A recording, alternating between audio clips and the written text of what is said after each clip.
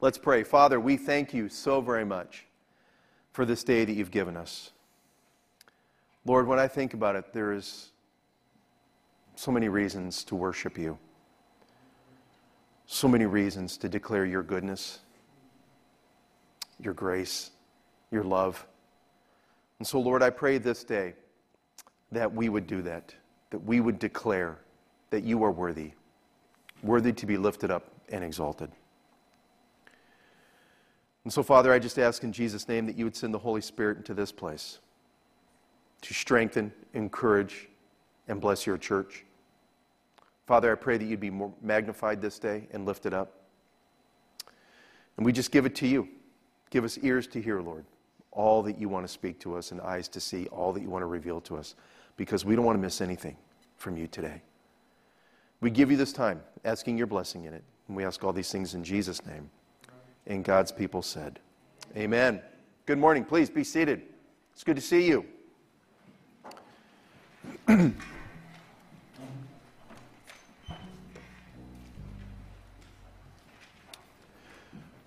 In Psalm 145, verses 8 through 10, it reads this: The Lord is gracious and merciful, slow to anger and abounding in steadfast love. The Lord is good to all, and his mercy is over all that he has made. All your works shall give thanks to you, O Lord, and all your saints shall bless you. And I'm sure you guys have heard of Psalm 23. In Psalm 23, verse 6, it says, Surely goodness and mercy shall follow me all the days of my life, and I shall dwell in the house of the Lord forever. You know, those scriptures give me such comfort, especially in what we're going to be talking about this morning. In the Bible, I see two very important principles at work. On the one hand, I see God's sovereignty, God's sovereign choice and election. On the other hand, I see human responsibility, that we have a responsibility to make a choice.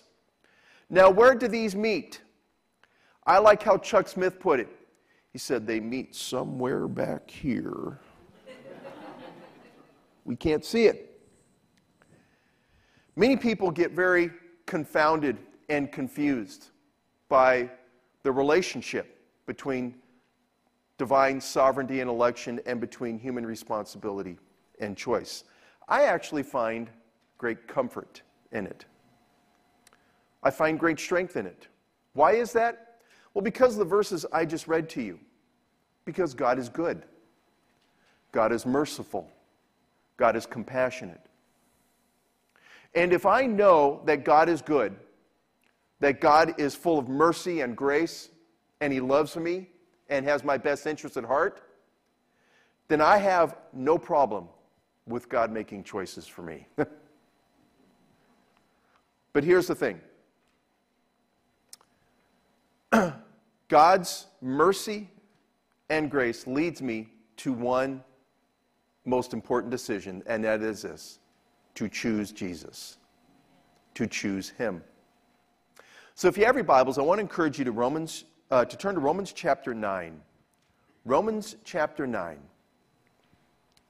We're going to be picking up in verse 14, and we're going to read through the rest of the chapter. Just a little light reading for you this morning. So Romans chapter 9, picking up in verse 14, let's read through verse 33. It's the end of the chapter. Let's read this together. What shall we say then? Is there injustice on God's part? By no means. For he says to Moses, I will have mercy on whom I have mercy, and I will have compassion on whom I have compassion. So then, it depends not on human will or exertion, but on God who has mercy. For the scripture says to Pharaoh, For this very purpose I have raised you up, that I might show my power in you, and that my name might be proclaimed in all the earth. So then he has mercy on whomever he wills, and he hardens whomever he wills. You will say to me then, why does he still find fault? For who can resist his will? But who are you, O man, to answer back to God? Will what is molded say to its molder, why have you made me like this? Has the potter no right over the clay to make out of the same lump one vessel for honorable use and another for dishonorable use? What if God, desiring to show his wrath and to make known his power, has endured with much patience vessels of wrath prepared for destruction, in order to make known the riches of his glory for vessels of mercy, which he has prepared beforehand for glory? Even us whom he has called, not from the Jews only, but also from the Gentiles. As indeed he says in Hosea, those who were not my people I will call my people, and her who was not beloved I will call beloved. And in the very place where it was said to them, you are not my people, there they will be called sons of the living God. And Isaiah cries out concerning Israel, though the number of the sons of Israel be as the sand of the sea, only a remnant of them will be saved. For the Lord will carry out his sentence upon the earth fully and without delay. And as Isaiah predicted, if the Lord of hosts had not left us offspring, we would have been like Sodom and become like Gomorrah.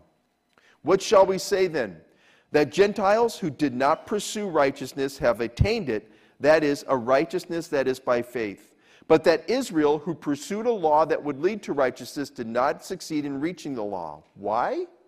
Because they did not pursue it by faith, but as it were based on works. They have stumbled over the stumbling stone, as it is written, behold, I am laying in Zion a stone of stumbling and a rock of offense, and whomever believes in him will not be put to shame. All right. Like I said, just a little light reading for us this morning. Look, in these chapters 9 through 11, we see Paul turning to kind of shifting his focus a little bit, but he's continuing the same theme, all right? But he's shifting his focus a bit, answering this very important question, why has so much of Israel rejected Jesus as their Messiah? And he spends considerable time in chapters 9 through 11 answering and examining the answer to that question. And here, what we see Paul addressing is we see Paul addressing God's sovereign purpose, his sovereign mercy. There's a sense of God's sovereignty reigning over this, but also at the end of the chapter, we see a place for our response. But what Paul is doing here is he's revealing God's purpose and plan, especially as it pertains to the inclusion of the Gentiles in God's plan of salvation. So we see Paul reveal God's sovereign purpose and plan in calling into salvation Gentiles as well as Jews for those who by faith confess Jesus as Messiah and Lord. Look, I think it's important for us to kind of go back to the beginning a little bit. Now, I don't mean the beginning of Romans. I'm talking the beginning of when God reveals himself to Israel to begin with. Who was the first patriarch? Abraham. All right, Abraham. Remember the patriarchs of the faith, the beginning of Israel. Abraham, Isaac, and Jacob. Well, in the very beginning, when God calls Abraham, back when he was called Abram, and not yet Abraham, which is father of many nations. But back when he called Abram in Genesis chapter 12, remember what God says to Abram. In Genesis chapter 12, verses 1 through 3, it says this. Now the Lord said to Abram, go from your country and your kindred and your father's house to the land that I will show you. And I will make of you a great nation. And I will bless you and make your name great, so that you will be a blessing. I will bless those who bless you, and him who dishonors you I will curse, and in you all the families of the earth shall be blessed. And in you, in some translations it says, and through you all nations shall be blessed. What was God's plan from the very beginning? God's plan from the very beginning was to reveal his salvation to all peoples, but he started with Israel. He chose Israel and revealed himself to Israel, revealed his glory in Israel, so that he would reveal his glory and his salvation through Israel. Understand where I'm at so far? So this wasn't just about Israel. It was that God began with Israel, and his desire was to reveal his salvation and glory in and through Israel, culminating in Messiah Jesus. And so from the very beginning, we see God has a purpose and plan to reveal himself and to reveal his glory and his salvation to all peoples. And so Paul's answering, I want you to look at it like this.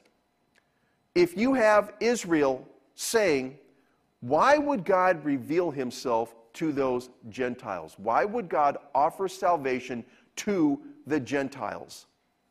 All right? It's almost as if Paul is answering that larger question in Romans 9 through 11. And so, in responding to the objection that God was arbitrary in dealing with Israel's patriarchs, the objection that was brought up in chapter 9, verses 6 through 13, we see Paul reveal and emphasize God's sovereignty in showing mercy as he sees fit. In other words, God will show mercy on whoever he wants to show mercy, and he will have compassion on whomever he wants to have compassion. Now, when some people read this, they see God maybe, kind of narrowing the scope of who he shows mercy on, but that's actually not what's happening here. What's happening here is that God is actually expanding the scope of who he has compassion and mercy upon. Once again, I go back to the question, if Israel would say, why would God offer salvation to those Gentiles? Think of God answering this way, I will have mercy on whom I have mercy, and I will have compassion on whom I have compassion. And so we see here a couple of things that I want us to emphasize. And these should bring us great comfort and encouragement. First, we see that God acts with mercy. That God acts with mercy. In verse 15, for he says to Moses, I will have mercy on whom I have mercy, and I will have compassion on whom I have compassion.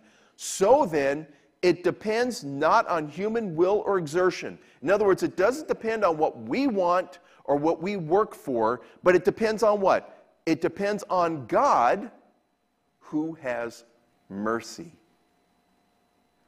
Don't overlook this. I can tell you're just wowed by this. I was wowed by it. I'm going to tell you, I read this and I go, this is awesome. Why is it awesome? Because God deals with us with mercy. That's how God deals with us, with mercy. As a matter of fact, he deals with us in mercy out of his goodness. In Exodus chapter 33, this is the verse, by the way, that Paul is quoting here. Exodus chapter 33, verses 18 through 19. Moses says to God, Moses said, please show me your glory. And God, replied to him, and he said, I will make my goodness pass before you and will proclaim before you my name, the Lord. And I will be gracious to whom I will be gracious, and I will show mercy on whom I will show mercy. Notice what God says here to Moses. He says, look, I will make all my goodness pass before you, and will proclaim before you my name. You know, God is good all the time, and all the time God is good. And out of his goodness, he deals with us with mercy. What is mercy? Mercy is not getting what you do deserve. It contrasts with grace in the sense that grace is grace is getting what you don't deserve. Understand? Grace is getting what you do not deserve. Mercy is not getting what you do deserve. This is why you throw yourself on the mercy of the court. You're standing before the judge, you've been declared guilty, and sentence is going to be pronounced upon you, and so you do what? You throw yourself on the mercy of the court so that you will not get what you do deserve. This is how God deals with us, with mercy. He deals with us in a merciful way, and this is awesome. This is why I trust God, because God is not arbitrary. He is not capricious. He does not look at some people and go, yeah, you're all right, I'll deal with you with mercy. Mercy, mercy, yeah, you, no. I don't think so. That's not how God deals with us. That's how we deal with people. That's how humans deal with each other. That's how whole groups of people deal with one another. They're arbitrary and capricious in the way they deal with one another. But this is not how God deals with us. God deals with us with mercy. And so here we see that Paul is saying, if God wants to include the Gentiles into his plan of salvation, what is that to you? It's almost like he's saying that. Do you remember the parable that Jesus told about the wealthy landowner that hired people to work in his vineyard? And he went out in the morning and he hired some people and said, okay, agreed with them, a denarius. And then later in the afternoon, he went and hired some more. Then later, late in the day, just before quitting time, he hired some more. And then when it came time to pay up, he gave every single one of them what? A denarius. And those who worked early in the day started to grumble and complain. Hey, wait a minute. How come we worked 8 hours, they worked 1 hour, and we're getting the same pay here? And the landowner says what? You're getting what I agreed. You're not getting what, there's no injustice here. You're getting what we agreed upon. What if I want to be generous to them and give them the same? What is that to you? Do I not have a right to be generous toward others? In many ways, we see this being played out right here. If God wants to be generous toward others, he has every right to be generous. And he has every right to show mercy. That is his sovereign mercy. He will dole out mercy as he sees fit. And because God is good, I trust that he will dole it out properly. But not only do we see that God acts with mercy, but he also acts with grace. He acts with grace. Once again, verse 16. So then it depends on what? What does God's doling out mercy depend on? Does it depend on human will? No. Does it depend on human exertion? My works? No. It depends on what? It depends on God, who has mercy. God deals with us in grace. Do you remember what God said to Israel about his choosing of them? In Deuteronomy chapter 7, verses 6 through 8, it says, For you are a people holy to the Lord your God has chosen you to be a people for his treasured possession. Out of all the peoples who are on the face of the earth, it was not because you were more in number than any other peoples that the Lord set his love on you and chose you. For you are the fewest of all peoples. But it is because the Lord loves you and is keeping the oath that he swore to your fathers, that the Lord has brought you out with a mighty hand and redeemed you from the house of slavery, from the hand of Pharaoh, king of Egypt. God's choosing of Israel was purely an act of grace. Do you understand? An act of grace. He didn't do it because they deserved it, or they earned it, or he looked upon the peoples and said, oh, it was purely an act of grace. God deals with us in grace. Which means, once again, in mercy, we don't get what we do deserve. With grace, we do get what we don't deserve. And so God deals with us in mercy and in grace, and he has the sovereign power to dole those things out as he sees fit, because it's not based on our works, it's not based on our deeds, as we're going to see a little later, because if God were to just deal with us according to our deeds, we would, every single one of us, be in trouble. But we'll get to that here in a minute. First, we see God's sovereign mercy and how he deals with us. But we also see God's sovereign purpose in this passage. God's sovereign purpose. Part of the issue Paul is addressing has to do with perspective and purpose. Perspective and purpose. We see things from a limited perspective, right? And we do not fully grasp God's purpose in election. But here's the thing. God has no such limitations. God is not limited. Do you remember what I said earlier? I see God's sovereign election, I see his sovereignty, I see man's responsibility, and they meet somewhere back here. But God is not limited in that way. We are limited in that way. We don't fully understand what God is doing. We don't fully understand everything that is being played out. And so, in that sense, we must exercise faith in trusting Him that He is working out all things. Remember, please, whatever you do, do not forget what God said in Romans chapter 8. When you go into Romans chapter 9, do not immediately dispose of what you learned in chapter 8. And what is that? That there is nothing, no created thing, anywhere that can separate you from the love of God that is found in Jesus Christ. Nothing. So if you don't fully understand what God is doing, just know this, that that's how it is with limited human beings and an omnipotent, all-knowing, all-powerful God. Okay? And so part of what's going on here is that we don't fully understand everything God is doing. We have a limited perspective. We don't fully grasp His divine purpose in election. But we see revealed here a couple of things. First, we see God's sovereign power. God's sovereign power. You will say to me then, why does He still find fault? For who can resist His will? But who are you, O man, to answer back to God? Will what is molded say to its molder, why have you made me like this? Has the potter no right over the clay to make out of the same lump one vessel for honorable use and another for dishonorable use? What if God, desiring to show His wrath and to make known His power, has endured with much patience vessels of wrath prepared for destruction? We see in here God's sovereign power, that God is all-powerful and has the power to create as He wills and has the complete sovereign divine authority over His creation. And so what if He chose to create one part for this and one part for that? It's like the foot complaining that it's not a hand or something like that.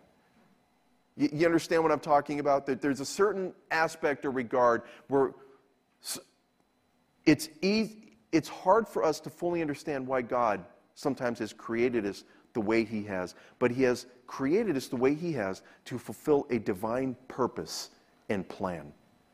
Every single person in this room, every single person on earth, in fact, I believe, has gifts and talents and skills that are to be used to glorify God, to build up His church, to do His work.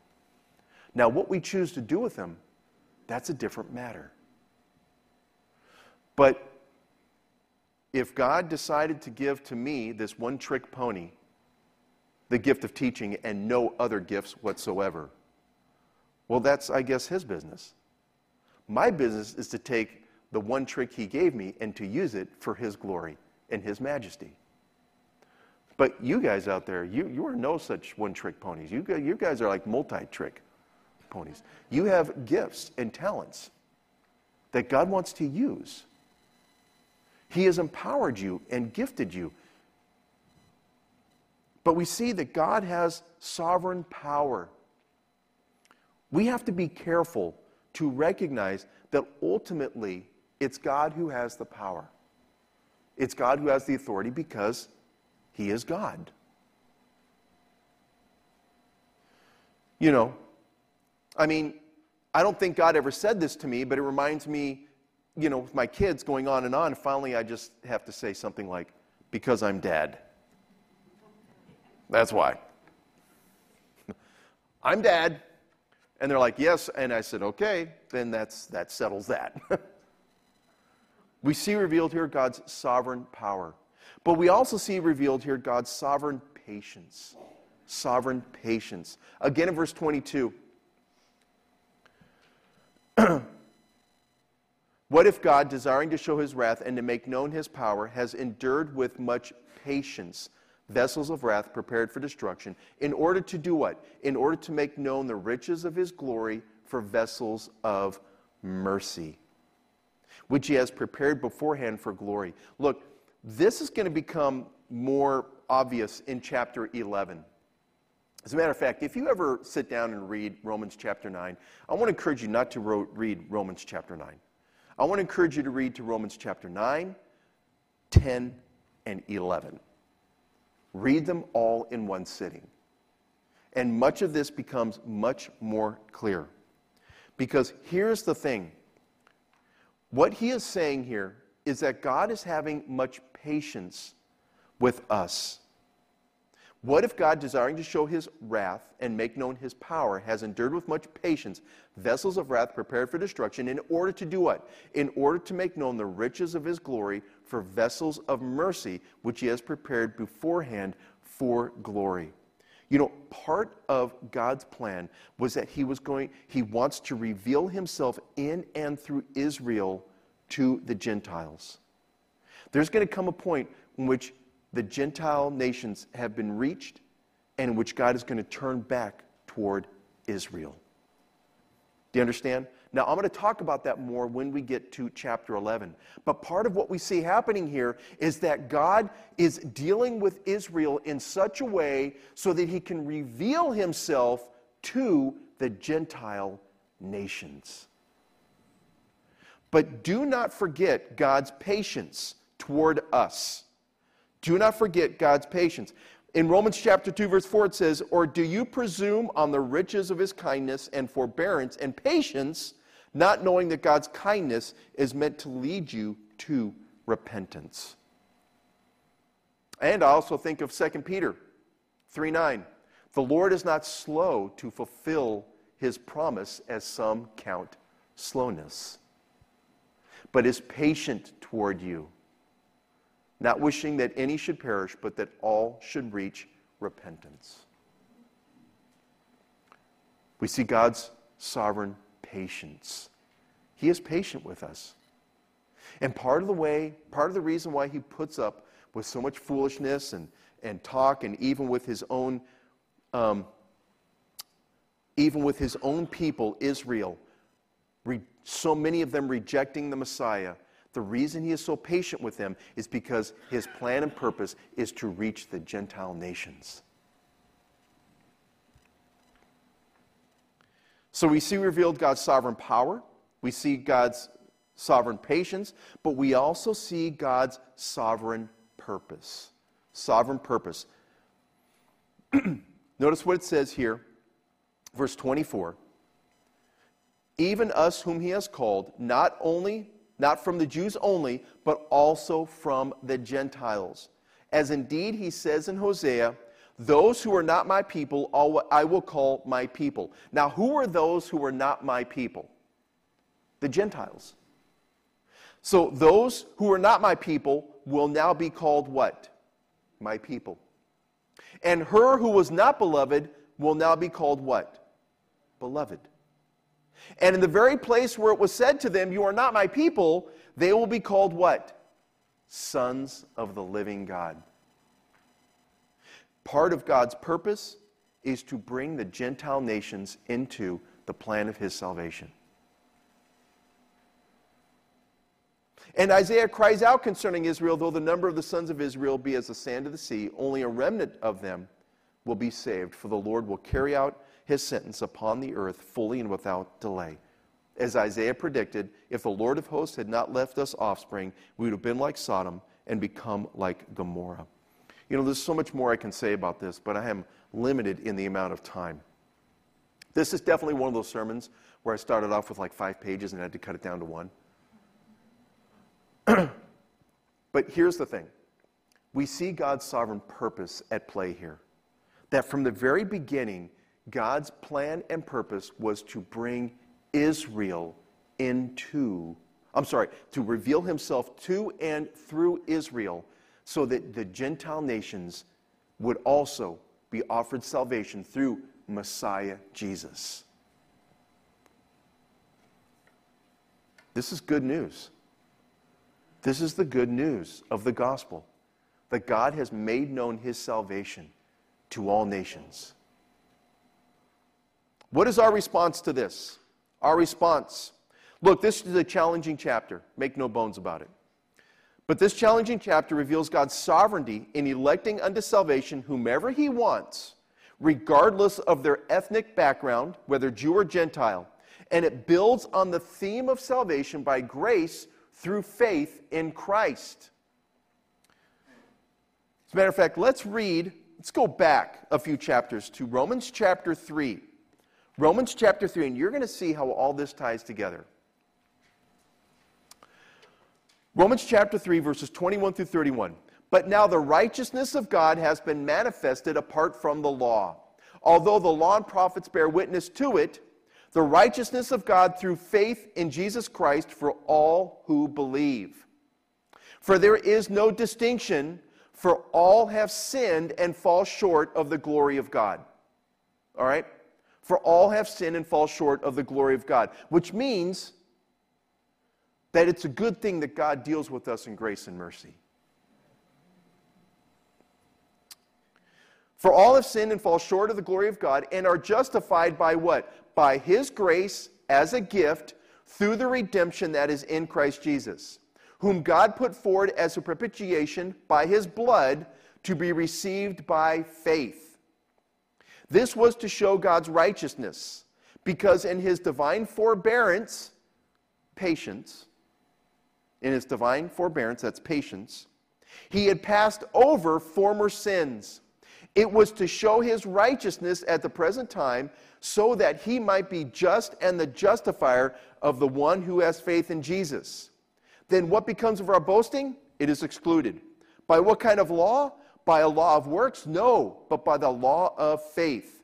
For we hold that one is justified by faith apart from works of the law. Or is God the God of Jews only? Is He not the God of Gentiles also? Yes, of Gentiles also.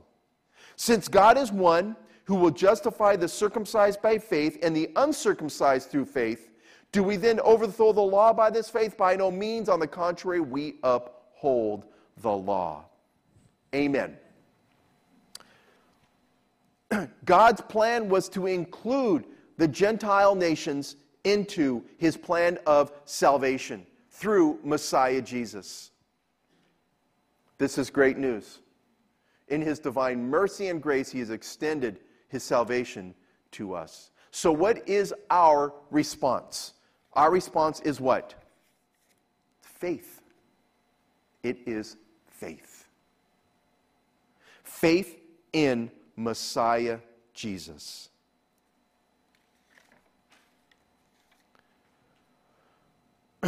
What shall we say then?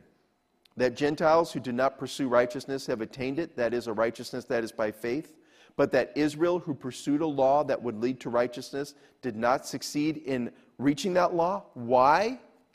Because they did not pursue it by faith, but as it were, based on works. They have stumbled over the stumbling stone. As it is written, behold, I am laying in Zion a stone of stumbling and a rock of offense, and whoever believes in Him will not be put to shame. Whoever believes in Him will not be put to shame. So we are left with a choice. And that choice is this: that we can either trip over our own self-righteousness, or we can build on the foundation that is Jesus Christ as our Messiah and Lord. I believe God's mercy leads us to the only right choice: to put our faith in Jesus as Messiah. Amen? All right, let's pray.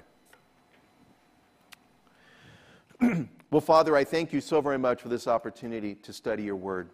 And what a marvelous Word it is, Lord.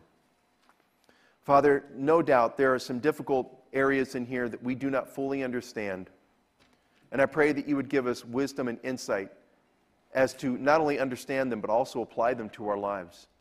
But I am so very thankful, Lord, that You have revealed Yourself in such a way that You have revealed Christ as Messiah to us. So help us, Lord, not to trust in our own works, but rather to trust in You completely and totally for salvation. And so we just give this to You, Lord, asking that You would send the Holy Spirit in Jesus' name to give us wisdom, insight, and application. Be with Your church this day, Lord. Strengthen and encourage them. And we ask all these things in Jesus' name. And God's people said, Amen.